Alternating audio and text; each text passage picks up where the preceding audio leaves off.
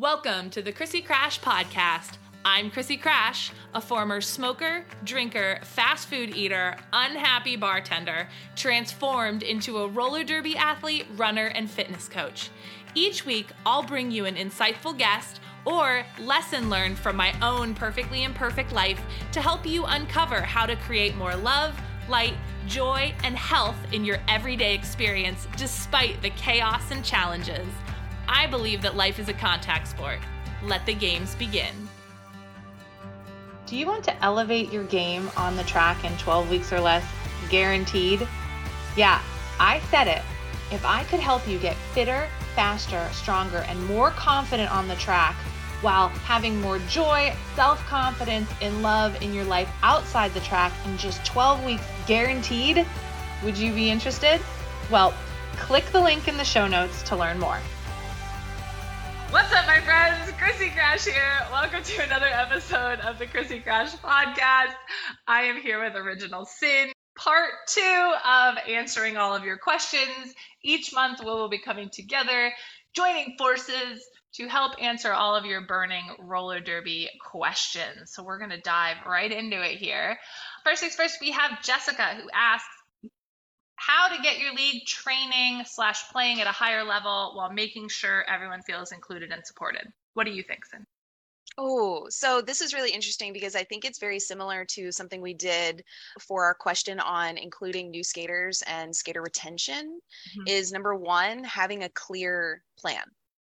Having a clear training plan. And for Red Stick, we have an amazing head of training. Shout out to Little Miss Maggie, who's one of my best friends and one of my teammates. And she has developed a system where our training committee meets quarterly. I think it's quarterly. So if I'm wrong, y'all, Red Stick people, correct me on that. But we come together and we make sure that we are all consistent and transparent and clear on our direction for the league and our plan on executing that.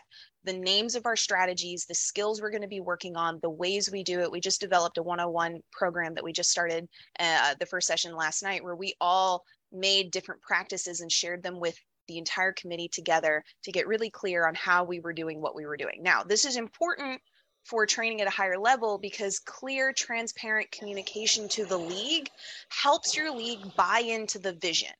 If you just tell them you want to get somewhere, but they don't know how to get there and only you know how to get there, they aren't going to be able to get there because they can't visualize it.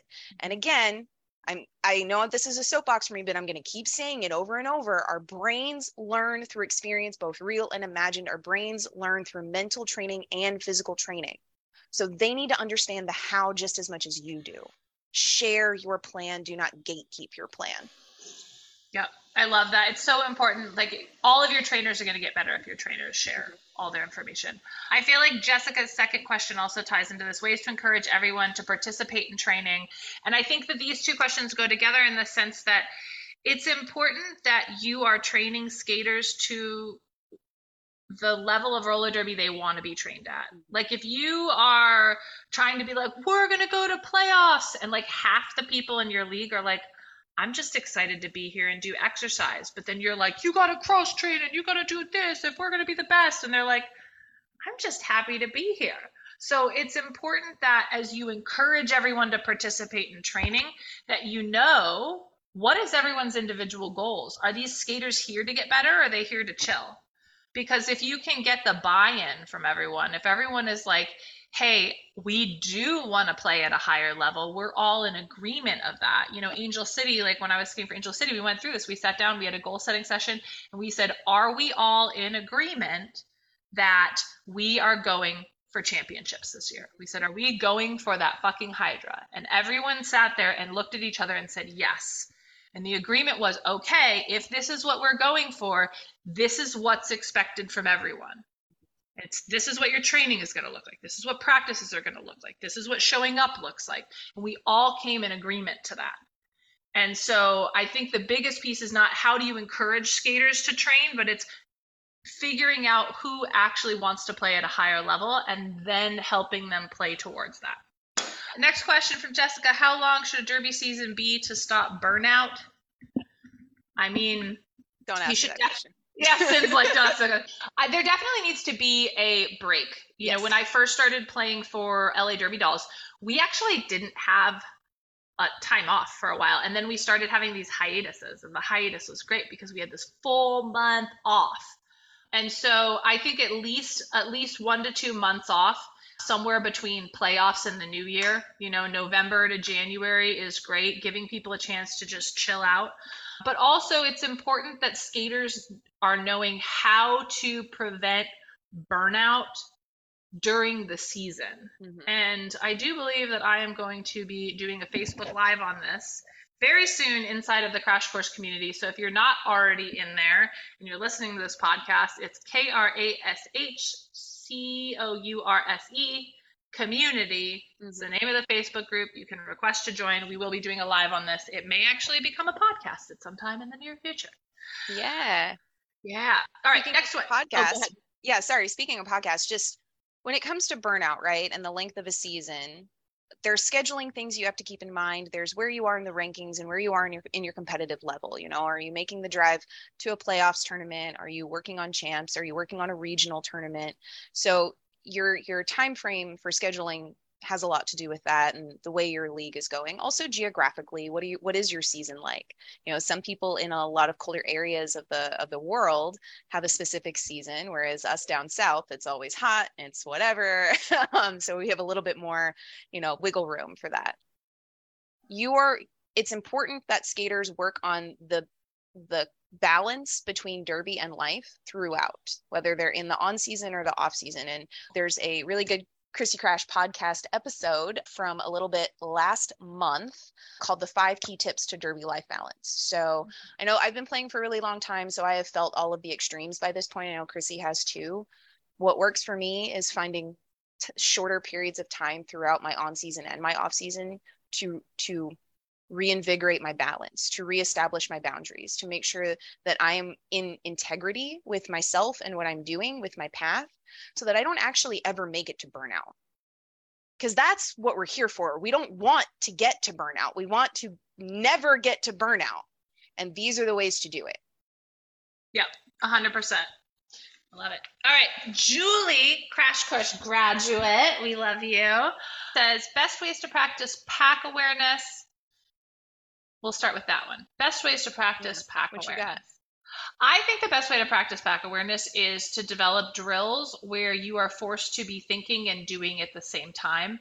This starts right from the beginning of practice by doing a pace line where you are warming up, not just going through the pace line. You're warming up looking from side to side with your head. You're warming up saying things out loud. So if there's a skater weaving through a pace line, then you're going inside, outside, jammer coming up. You're literally warming up your eyes. You're warming up your head turn.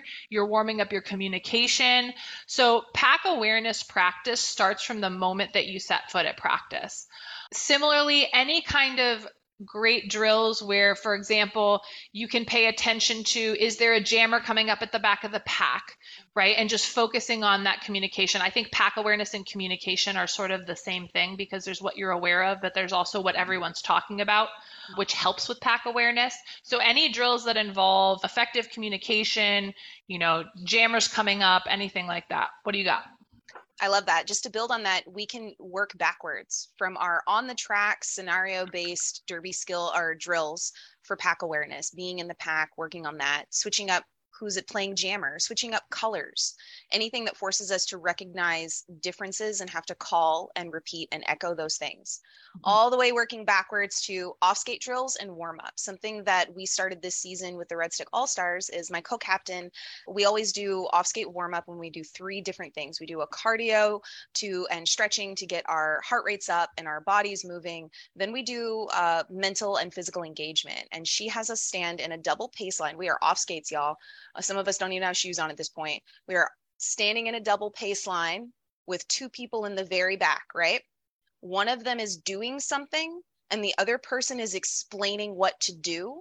And the rest of us are facing away from those 2 people and must follow those directions. So we are listening. So the person speaking is communicating what their other person is doing physically. We are taking in that instruction and doing the thing without actually seeing that we're doing the thing. That's And awesome. we go through this so that everyone has a chance to do a thing and everyone has a chance to explain it. It really helps us train our minds and our bodies and our mental processing speed and skill. Yep. Yeah, and it really is. The better the team communication is, the easier that pack awareness is. Julie also asked, how do you purposely figure out what your place is in Derby when you're a newer skater? Meaning, do you get to start as whether you're really great, a blocker or a jammer? Well, I would say when you're first starting roller derby, you're everything. And as you're figuring out what your place is, I would ask yourself, where do you have the most fun? Yeah. Don't let someone tell you where you should go. Where do you enjoy being? Do you love speeding around the track and scoring points? Do you love being in a pack and a wall and putting your butt on stuff? Like, figure out where you have the most fun and lean in there.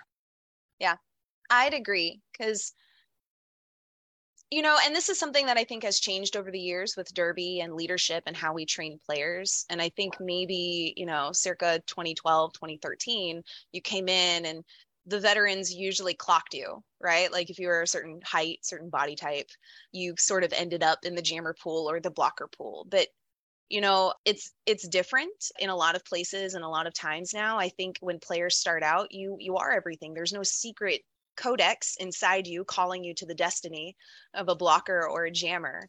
And even when you figure out what brings you the most joy, train the other jobs anyway. Mm-hmm. Do it all anyway, because say you want to be a blocker and that's what you love and that's what you want to do. Wonderful. Jam. Continue to jam because it'll make you a better blocker, and vice versa with jamming. Yep. Just be a 100%. utility player. Be a utility player. This is an age of utility players. It's very true. It's true because it's going to make you better. Every blocker is eventually going to get stuck behind a wall of blockers at some point. So you may as well be able to get out of it. Absolutely. Yep. Totally. So just take your time, figure out where you have the most fun, and train everything. All right. Devlin asks, I've been playing derby for years and I still can't side surf. I've followed the advice of several skaters, dancers, a personal trainer, but I've never managed to gain that skill. I'm hoping perhaps you can offer something that makes a difference.